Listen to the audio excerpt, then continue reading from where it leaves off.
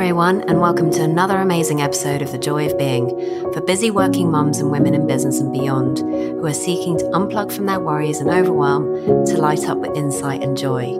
I, your host, mum, and effortless lifestyle coach Marina Pearson, talk to transformational professionals, business owners, and creatives about what it really takes to have a business and life you can truly enjoy.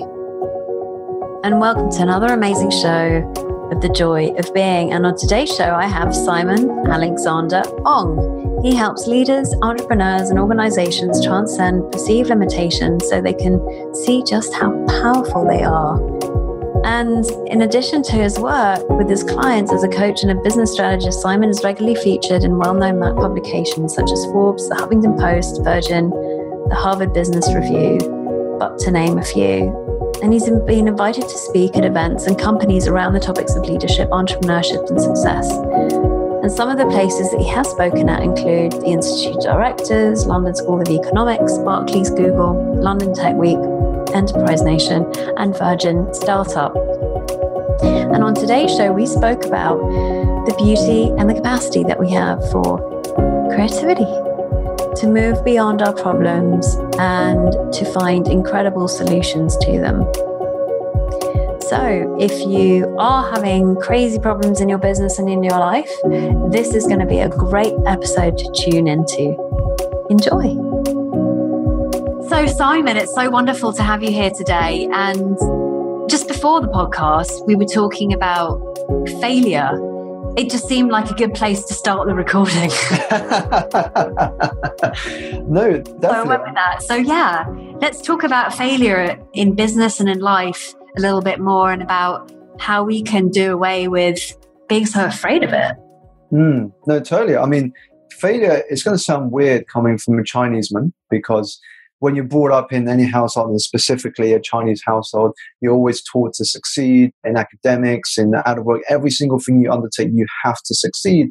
And so there's all that pressure. And so in a weird way, I'm quite grateful for the amount of failures I've gone through since my early 20s. And it started off really when I failed my second year of university. Can you just imagine how it was like when I failed my second year of university and I had to go and tell my dad, Dad, you've invested 3 years into my university education, but unfortunately I've got to sit it up a year. And it didn't stop there, because after university, my first job was with a company called Lehman Brothers.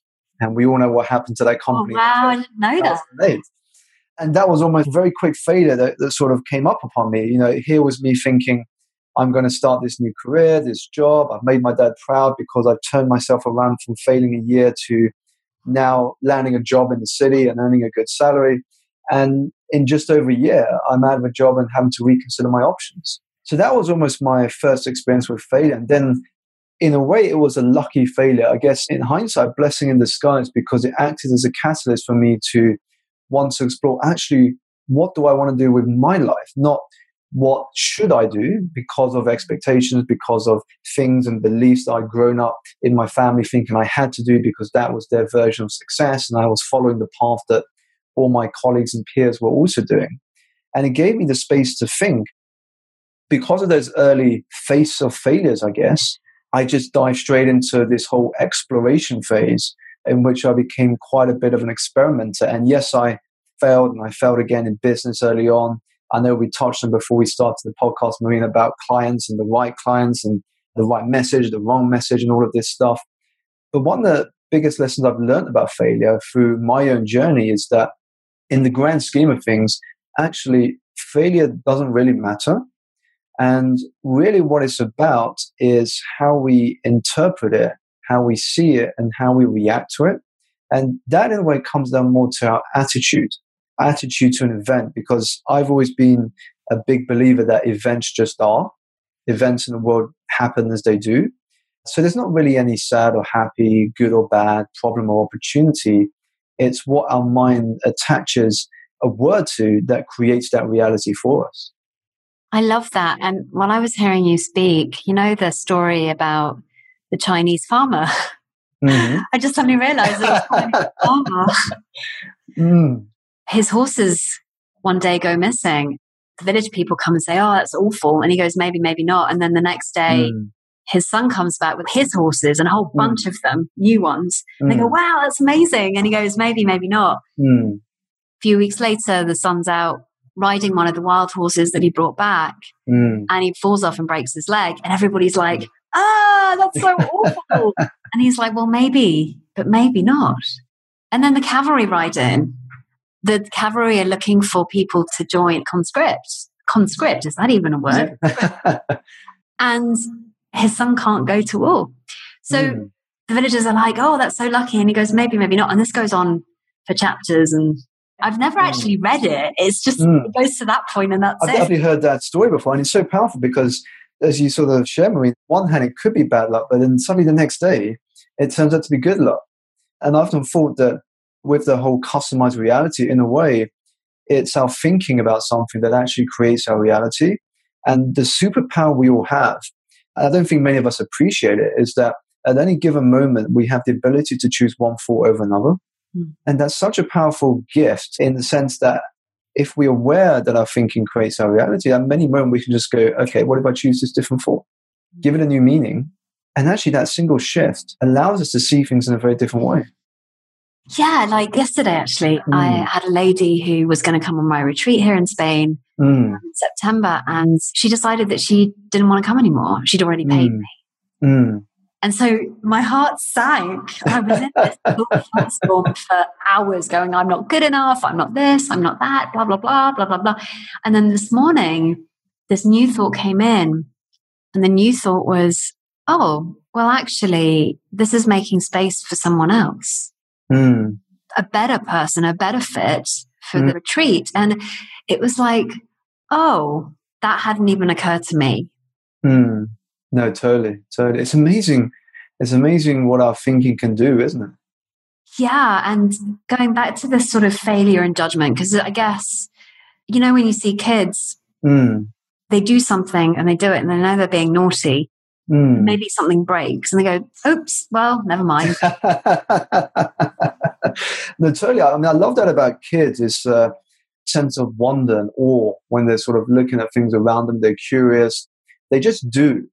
And then what happens is the elasticity, if you will, of the mind remolds itself to take in that new information.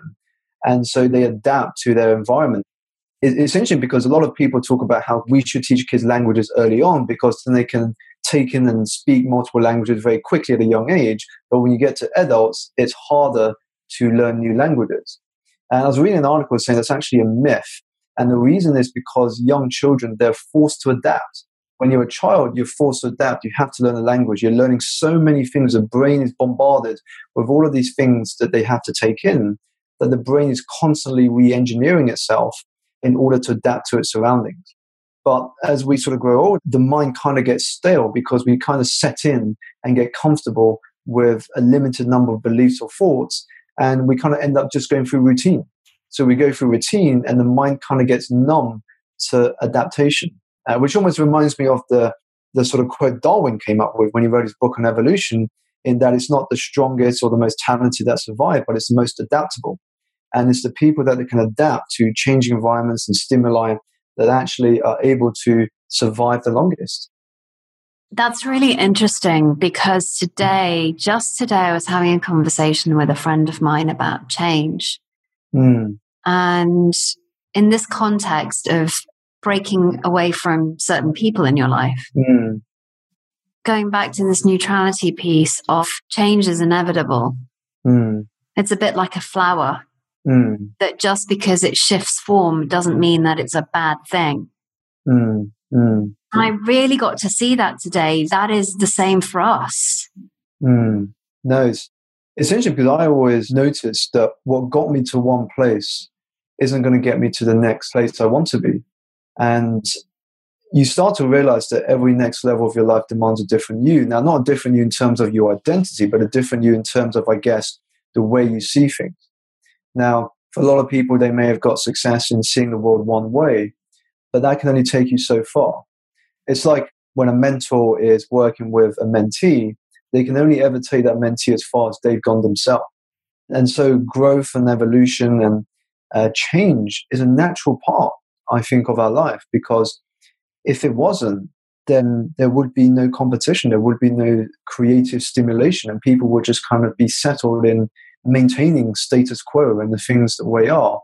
And we know that's not where innovation happens. Innovation happens, I guess, where you expose your mind to entirely different perspectives, which introduces you to new ways of thinking. I mean, I remember reading about Picasso. One of the things he said is to still like an artist. But a lot of people interpreted that as he copied other people's work in order to come up with his styles of painting. But what he was referencing when he said still like an artist was to look beyond your own industry, look beyond your own community, because it's when you look at events, organizations, and people outside of your own, that's when you expose your mind to new cultures, new insights, new perspectives. And to bring that into your industry allows you to be innovative in the way that Picasso was in his painting. It reminded me when I was in NYU, I went to New York University to do a master's degree in music business. And one of those terms was looking at different industries and how that could help the music industry. So what happened is we got ourselves out of the rut of thinking about the music industry on its own. So it was very much like the loop in the time back in 2005. They were started to go into the unknown, right? Or should I say, the big players in the industry had basically just stuck their heads in the sand. And there were a few innovators coming onto the scene that could then just take control of the market and bring a whole new way of being with music. So one of them was Spotify. Anyway, as they resisted to the change, which they did, they still wanted to sell CDs, they still wanted to sell albums as opposed to the market really wanted, which was singles and swap and choose and do it on retainer, as in subscription. And it was very interesting to watch because the resistance was so obvious. There was this real fear of change. There was this real fear of the unknown, of what are we going to do next? We have no idea. But through this huge shift of digital from analog to digital, the industry has just flourished. And there's this new birth of creativity that's happened. It's almost like it's leveled the playing field. You've got artists now doing it for themselves, and they can be just as popular through just getting something out there that's viral and coming up with their own creative ideas because of it. So the industry didn't fail, but there was a point where it looked like the industry might just crumble and then that would be the end of the music industry. But that was formulated in the minds of a lot of people. But what's birthed was innovation, was different players in the market, was market leaders that hadn't even been invented before. And it was cool to do this exercise of like, this is where the industry is, but this is what they could learn from. I compared mine to the soft drinks industry and the cheap airline industry and what we could learn from that, and compared what the airline industry had done and also what the drinks, soft drinks industry had done. Yeah. And it was just very cool to just shift the perception of, rather than being in it, to look at it and expand and go, well, what is possible? Because in the unknown, everything's possible. Totally. I mean, it almost reminds me of the fact that really about finding joy in the process, finding joy in the experimentation. And I think that's where insights get born, ideas get created, and I guess strategies get manifested. But the reason I see why so many people are sort of struck by failure is because society generally is so focused on outcomes. Outcomes, I guess, which well known to all of us are stuff like, when this happens, then I'll be happy. If this happens, then I'll be successful. If this promotion arrives, then I can then do this, this, and this. And so we're afraid to fail because we don't think that will allow us to get that outcome. But if we take a step back, actually, there are far more outcomes in our life that are out of our control, because it could be so many different factors at play. And if someone says, I'll be happy when, what does that mean they are in the meantime? Sad, anxious, worried, depressed? So many people giving up their emotional well-being and attaching to something that could be distant 1, 3, 5 years in the future, and thereby giving up the joy in the present moment. But, through my own sort of personal journey, I've come to learn that, there's a paradox there, that we need to forget the outcome, because most of the times there are things that are out of our control for that to happen, and focus more in the moment, focus more on the right now, present moment, and what is in our control, which is the daily habits, the rituals, the way we see things. And those are attitudes, those are all our control right now.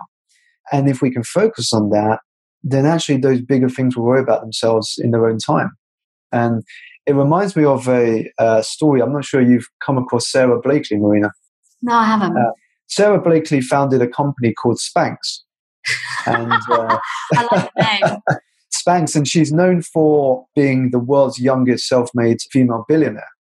And I remember in one article, she did an interview, I think it was Forbes or Entrepreneur, one of those magazines.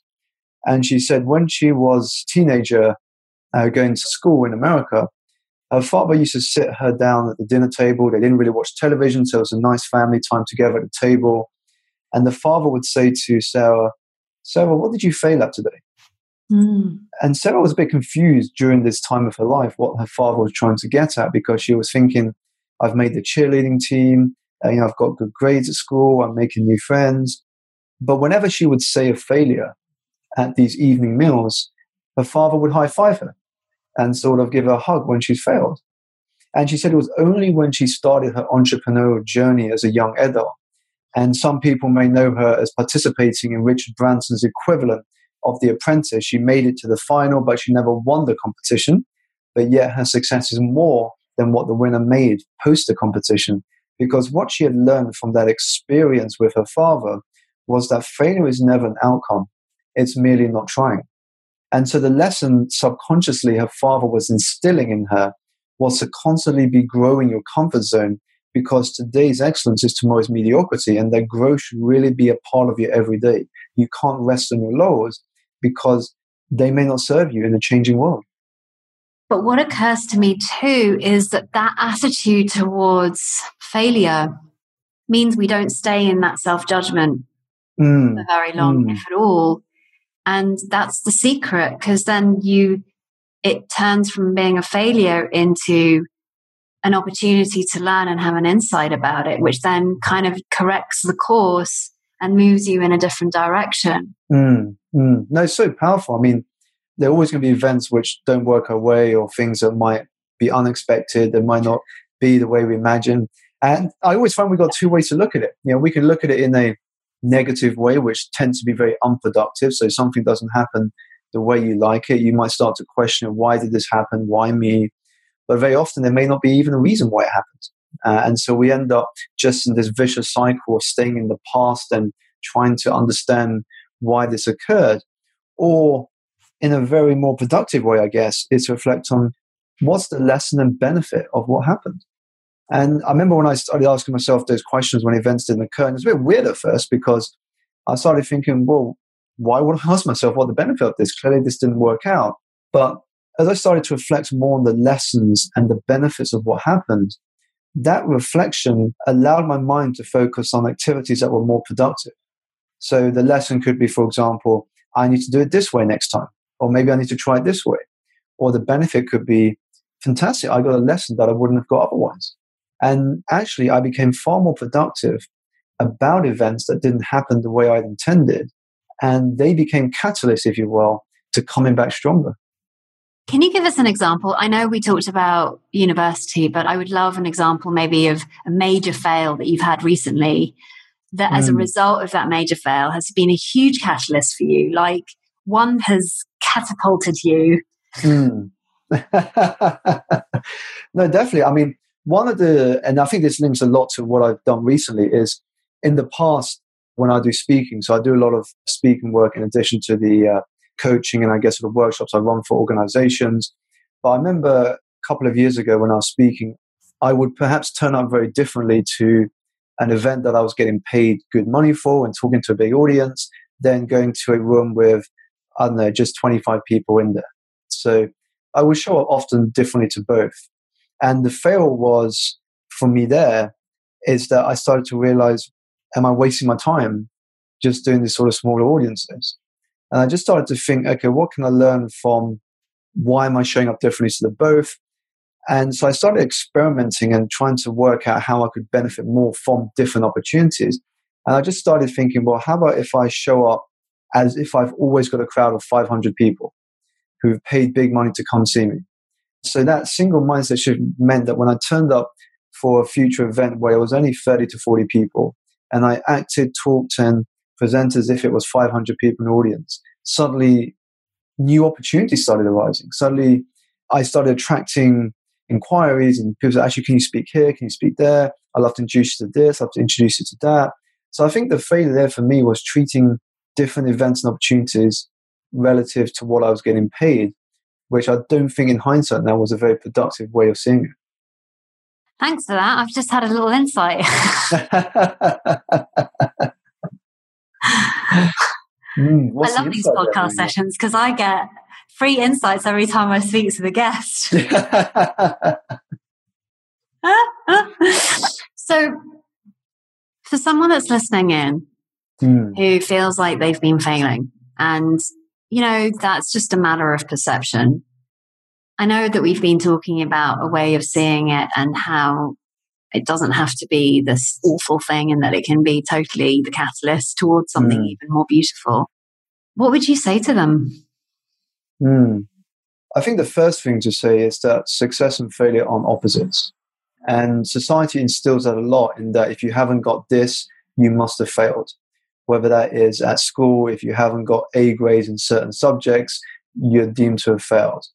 And I think it's to appreciate that they aren't opposites. Because if we look at the education system, a whole very quick example is if you were a natural-born entrepreneur, a natural-born dancer, a natural-born artist, or natural-born singer, well, the school system doesn't really have the benchmark in place to say you're good at any of those. Because according to the current system, if you're not good at maths, physics, sciences, or languages, or so on, then you haven't succeeded. And so at a very young age, we're instilled that there is a big differential. Either you succeeded or you failed. But actually, it's appreciated that you can't experience the success you would like to experience, whatever that is for you, because for everyone, success is different in terms of their interpretation.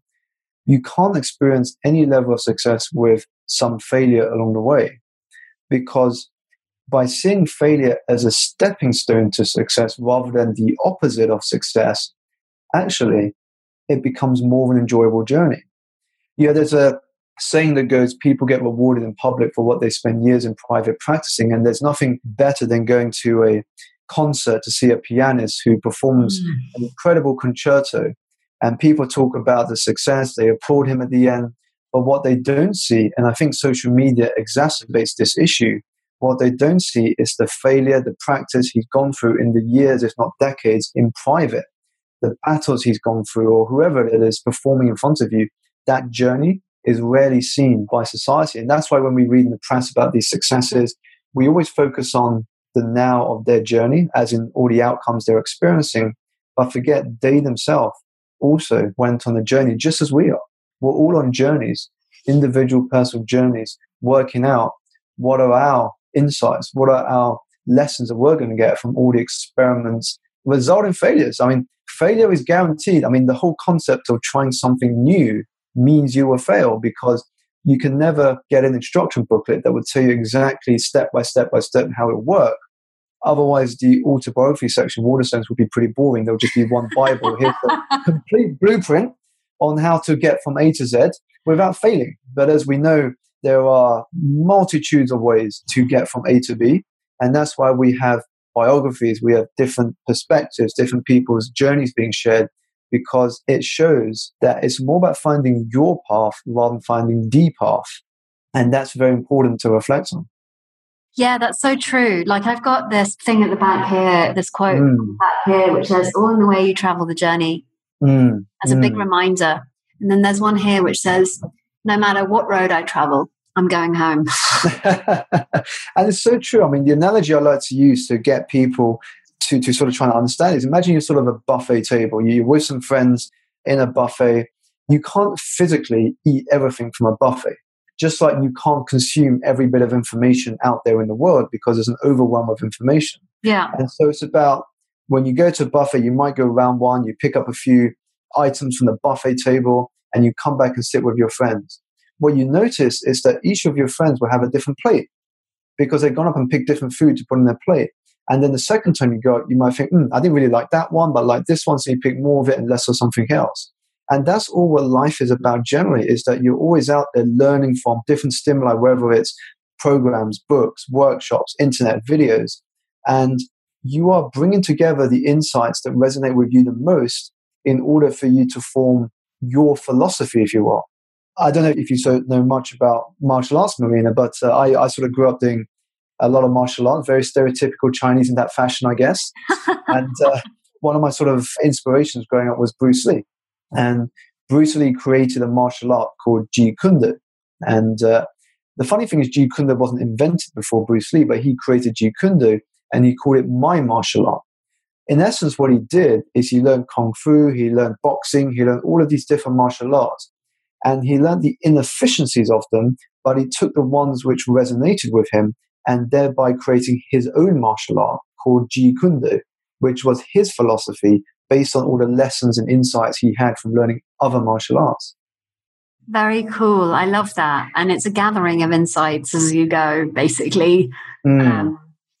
When I was hearing you speak, the question I had that came to mind was, what's the distinction between feeling like a failure and actually having failed? Well, I think, again, both of those come down to interpretation. I mean, whether you feel like a failure, that is very much about what we're benchmarking ourselves against, because only you can give yourself permission to feel like a failure. You know, if you are comparing yourselves to something or someone, naturally we would feel like a failure.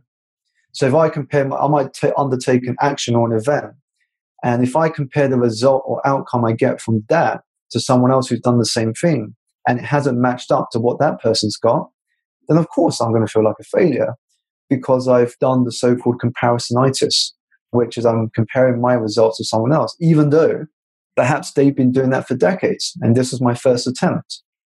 And so it's natural that we will feel like a failure whenever we compare. And it's why we read so much in the press and media these days about people feeling depressed, people feeling like a failure, people feeling like they're not achieving, people feeling like they're not living a good life because of the pressures of social media. Because of when you log into your Instagram or your Facebook or your Twitter and you see people achieving great things, or people traveling the world, or people sort of having the body you might like, or whatever it is, that in effect is stealing your joy. You know, it's the thief of joy. Whenever we begin to compare, it means we are creating an unattainable benchmark. How we change that is by shifting what that benchmark is. I've always been a big believer that as long as you are better and progressing more than the person you were yesterday, last month, last quarter, last year, that's the only person we should be comparing ourselves to. Because if we are progressing, then we shouldn't feel like a failure. Because even if we're progressing, even just a tiny percent every day, every one of us are in different lanes at different speeds, and we will get there at different times. We don't all have a set path, a set timeline, and a set guide.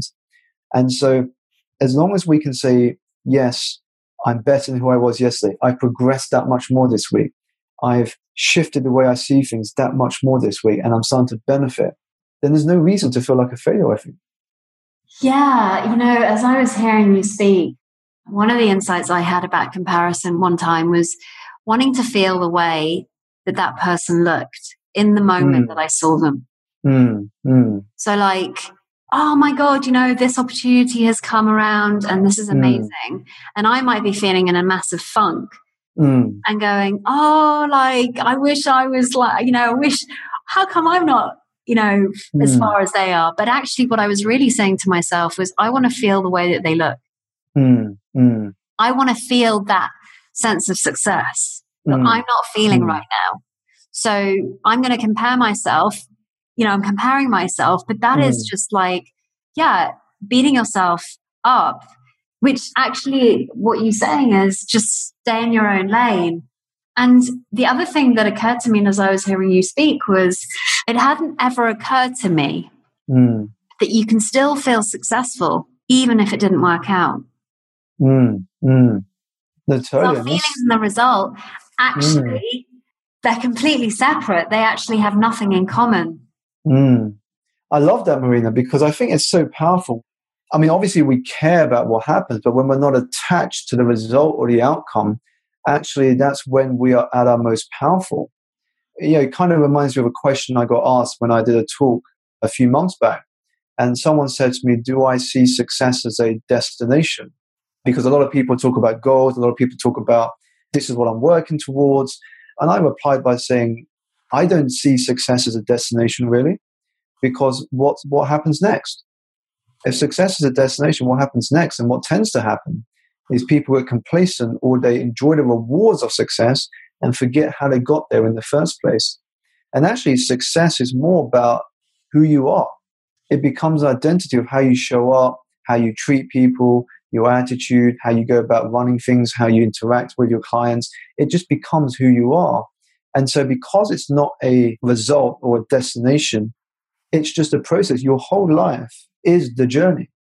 And so the work is always unfinished because for you, it's just enjoyment of that process, the creative journey, the exploration of what's new, what could be interesting to pursue. And you're constantly adjusting and adapting to the stimuli of always being a student. And that's one of the biggest downfalls, I think. When people see success as a destination, they stop being a student. Yeah, what I really hear in what you're saying is being open and willing to learn new things and not to being open. Just, am I open? Am I open to learning something new? Am I open to the shift and the change that this can bring about? Because only good can come from shifting. Only good can come from actually having our level of consciousness grow. And from what I've seen is this idea that we need to have clarity right from the outset. And that if we don't, we're a failure. Because really what we're talking about is having the clarity of knowing this is the right way or this is the wrong way. And we don't know that until we've given it a go. We've actually taken the step because we don't know how we're going to feel when we get there, as in the decision that we make. So this definition of success I love because it means that you're not working to this future that doesn't exist. Most people want is the feeling of success. But if we really understand that our outcomes can't give us a feeling, then this game changer, because you can just experiment for the sake of experimentation and not be attached to the outcome as you were talking about. Totally. I mean, it brings to mind this concept of flow, which, having experienced it myself and talked to people about flow, it's almost that feeling you get when you find joy in the moment, when you're happy in the present with what you're doing, but you have a vision of what that is for, the context of what you're doing now, but that vision can be ever evolving. It's not fixed per se, but it's a vision of where that could lead to. It's the possibilities, if you will.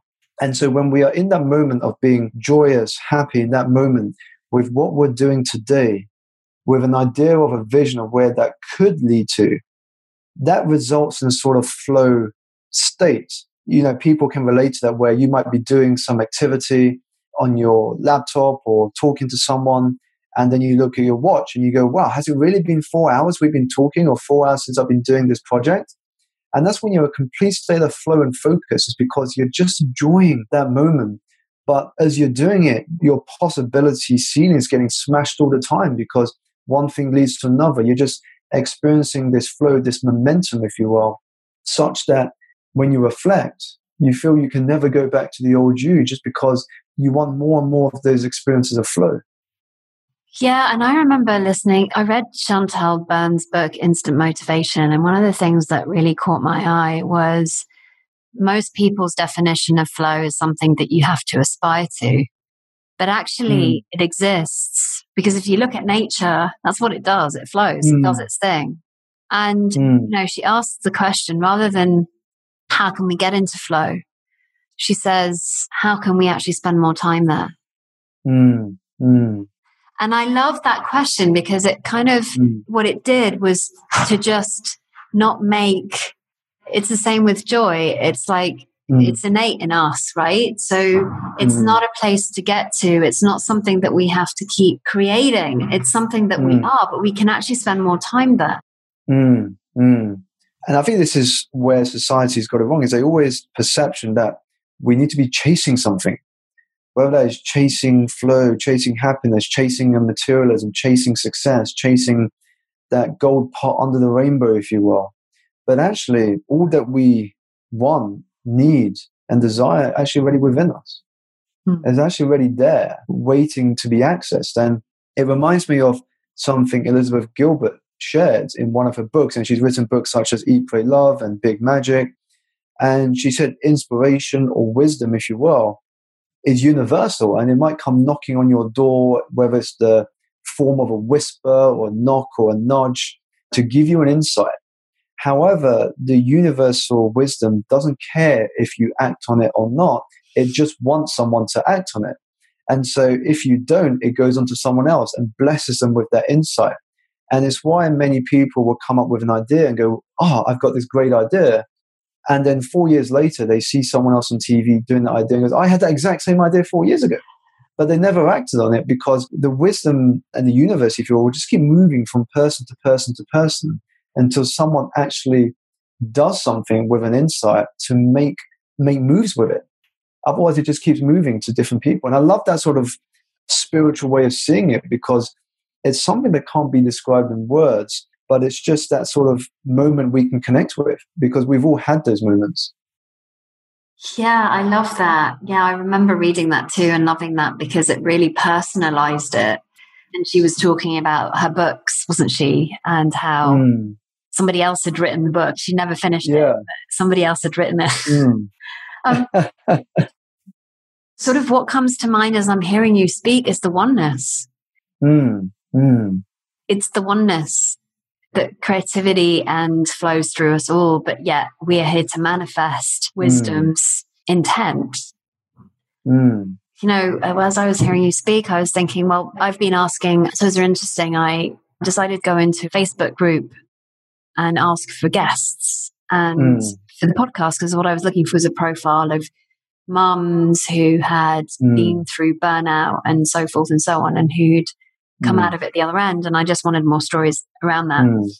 It was very interesting to see what happened because as a result of that call, I got a lot of women who are doing the same thing as me. So working with women and mums to help them ditch the overwhelm and the stress and the anxiety to lead a more connected and joyful life.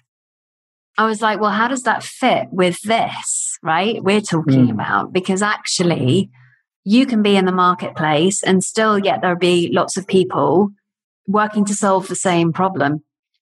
So I'm curious, her insight around this works with that.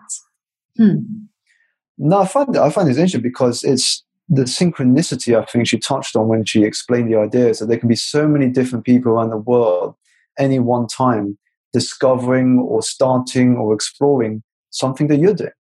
And I think it's the beauty of humanity, but also the oneness, in that all of those synchronicities happening at one time, it's all because of insights, it's all because of the universe, it's all because something's been blessed, whether that's in a dream, in a moment, in an experience that has come forth. We are all working from the same drawing board. We are all working from the same source, expressing it in our unique way. If we are doing it, even though we might all be doing something similar, there will always be differences in the way we deliver it, because just by the very nature that we are different people means that we have different likes, dislikes, preferences, hates, loves, etc. And that gets all fleshed and molded into, some people call it authenticity or whatever the word is, into how you deliver a message or sort of the value in whatever medium you're doing it on. And everyone will do it in a different way. And I think that's what creates options for people to experience that in. And it's beautiful to have those options for people. I just got a really clear vision of that, which is wisdom choosing the people that it wants to delegate the job to. And it's like an army of people who have been chosen for that job and doing it in different parts of the world for different reasons. But we've all come to that same insight and conclusion and a different expression of it, because here's also what I heard was not everyone will resonate with just what that person, you will attract the clients that you attract because of resonance, because of your story that might be different. You might have come to the same conclusion, but you'll have a different experience, a different story, just maybe a slightly different angle on it, expressed in a different way that actually appeals to a different audience or that appeals slightly to different people. Yeah, that's kind of what I heard. And it's interesting because I think when people start businesses or explore their passions, one of the things that stops them is they're trying to please too many people. They try and say, yeah, well, I'm not sure if this group will like it or that community will like it. But from what we've just explored and what you said, Marina, is that every one of us, in the way we express something, the way we communicate something, the way we are, will attract different people. And those are the people that are right for us. Now, what we do won't be right for everyone. And that's fine because, to do well in anything, you don't need everyone to sort of like what you do or be your sort of audience. It's kind of why, here in the UK, the supermarkets, Aldi and Lidl, will be very focused on a particular set of customers. Waitrose will be focused on a very specific set of customers. And Harrods will be focused on a very different set of customers in itself. But they all know what they're about, and that helps them to communicate to their core audience. Yeah, as you were talking, what I heard was the universal hymn sheet.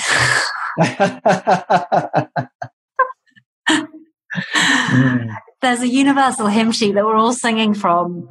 We just get told when we're supposed to sing and when we're supposed to express it. And it's the same universal hymn sheet that we're all singing from. What I also heard in what you were saying just came to me was the right client doesn't mean the easy one.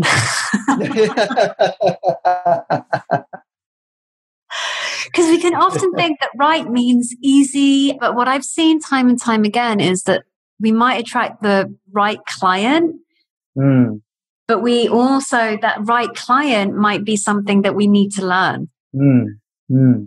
Totally. I mean, the right client could be giving us the challenge we need at the moment in order to level up, to be that better coach or service provider or whatever it is that we're delivering. And I think that's always a nice way to see things that occur like that, is that challenges are probably the universe's way of basically telling us to level up, to sort of move up to that next level, to be the person ready to take on that next level of client and embrace it, if you will. Because if we view it as a challenge, then it becomes the enjoyment of taking on that new responsibility. I interviewed a guy called Chris Kenny, and one of the things we were talking about was radical decisions, where he, for example, went from having a 5-figure income, I think it was, to a 7-1, and who he had to become in the process of actually going, right, and making that decision, let's do this. And what I heard when you were talking, I was like, level up, bitch. It's your let's go. Let's go. Like an army officer, come on. It's a drill, 5 a.m. in the morning. It's time, pushing you into that ditch and getting you up that wall and training you for something far bigger and more expansive. And I remember having a conversation with Jamie Smart, who you know too, because we met on his course. It was when I was going through my divorce, and he said something to me, and he said, I know you may not be able to see this right now, but this is opening you up to something far greater, far bigger, far more than what you even realize. And he was right. So what I see is why wouldn't that be the same thing for all of those, what we perceive as difficult experiences? It's a bit like the tough attitude, the tough up conversation that your best friend might go, you know what, you're being a wanker. Just I can tell you that because you're my friend, right? But you're being an absolute wanker. Now, had you seen your behavior? Well, no, I hadn't. Well, maybe it's time that you did, because it obviously isn't working for you. Bit of tough love. That's what I was looking for. No, and I like the you mentioned your other interviewee about sort of the 7 figures and the process of getting from 5 to 7 figures. And this is one of the things I've noticed, sort of my exposure or conversations with multimillionaires. It's not really about the money, because if it was, the likes of Branson would have already retired. But actually, the likes of Branson are still opening up more Virgin brands, more companies, more accessing more opportunities. But really what it is when you ask them and hear them talk about their journey, it's rarely the money enters it, because they talk less about the million or the billions, but it's more about the person they had to become in order to make that wealth. The journey of themselves, if you will, in the mind before they were ready to receive that money. Yeah, that's an amazing point, actually. And what I heard today, what you were saying was it's already about what they learn from the experiment and what their insights are around the experiment. Because what I've got to see, and I don't know if you resonate with this, Simon, is when we explore an area of our life that looks really complicated, looks really difficult, looks really unclear, looks very muddy. If we keep resisting it, we're never going to get the insights of that area of our life as deeply as if we just go head on. I remember about 2 years ago, my financial situation needed a shift and a change, and I had been denying it for quite a while, but it got to the point where the universe is like, nah, tough love conversation is coming up. And an experience happened where a tenant didn't pay, and I was holding on. And then it was just suddenly, I can't do this anymore. And I was living an existence of, yes, I've got money coming in, but the cash flow was erratic. And so suddenly I wouldn't have enough money. Then I would have money coming in again, but it was all a bit disjointed, and I hadn't really created much of a buffer. So something had to change, and I saw a course, and I was like, I don't even have enough money in the bank to pay for it. But something deep in my inside of me and my heart said yes. Wow, what a journey. What a journey that's been. You know, now every month I do my income statement.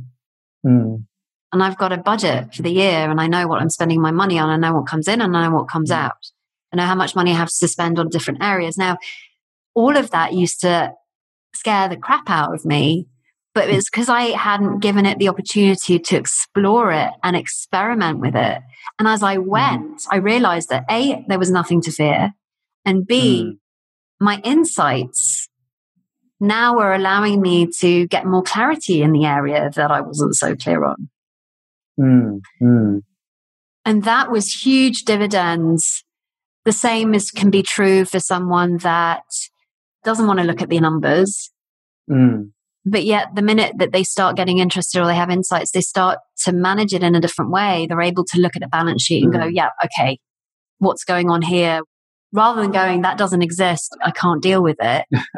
But there are certain things, like I'm sure Richard Branson, his balance sheet, and goes, what's going on here? You need to tell me. You know, he has his conversations with his accountants and bookkeepers and so forth, but he's not going, oh God, I can't look at my balance sheet.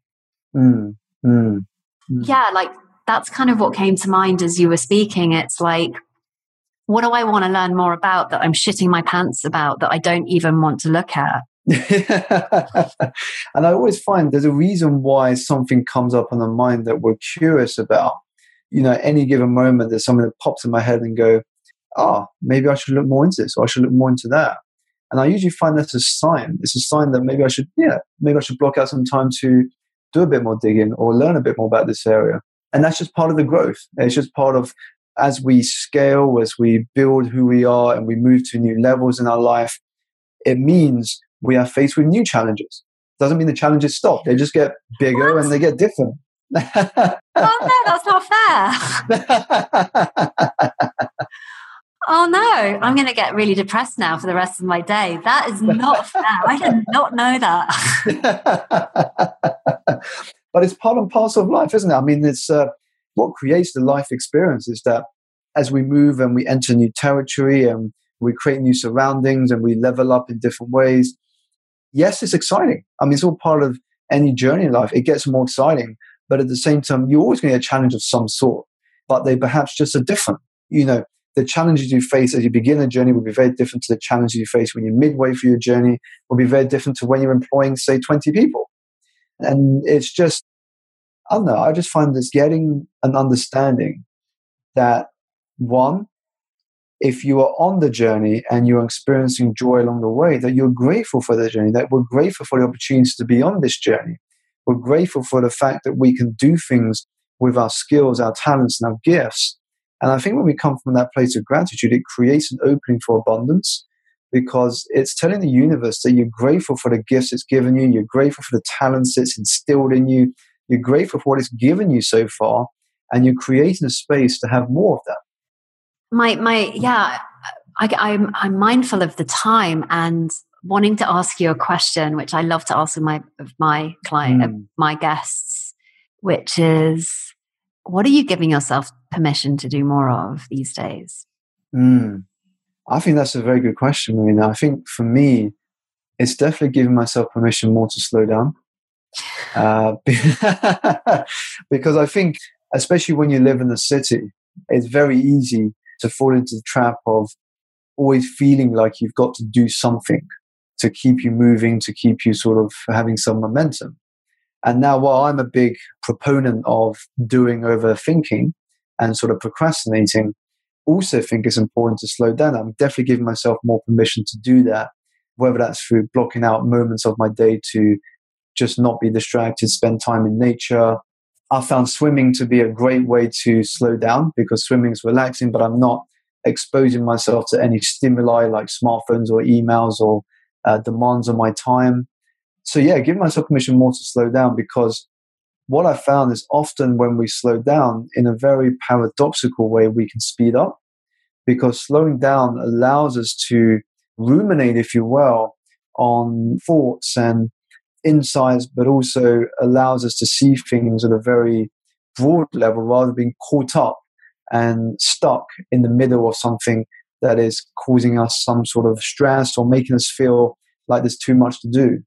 It reminds me of a story I read a number of years. I was reading this book, and it touched on a story I had not heard about before, about Thomas Edison, in which he would go fishing every day. But the interesting fact of the story wasn't the actual fishing, but it was that he never caught a single fish during his time of fishing. And the reason he never caught a fish was because he never used bait. And he explained that the reason for not using bait was because no one would disturb him, and not even the fish. And he would credit a lot of his insights to experiments, to the inventions that he had those breakthroughs for those moments in his workday that he would block out to go fishing, in inverted commas, for a couple of hours per day. That was his way of slowing down in order to speed up, if you will. I love that. I'm going fishing now takes on a whole new meaning. So Simon, thank you so much for today. I'd love to keep talking to you, actually. I'd forgotten how fascinating you are. And that's not said with any sarcasm at all, by the way. It may have sounded sarcastic. It wasn't. I really mean it. So if somebody is curious and wants to get in contact with you, how can they do that? Yeah, best way is social media. So if you are using Instagram or Twitter, the handle is @SimonAlexanderO.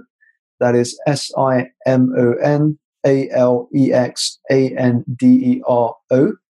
Or you can access my website at www.simonalexanderong.com. So those are the best ways to get in touch. You can connect with me there, and feel free to drop me a message if you've got any questions following this podcast.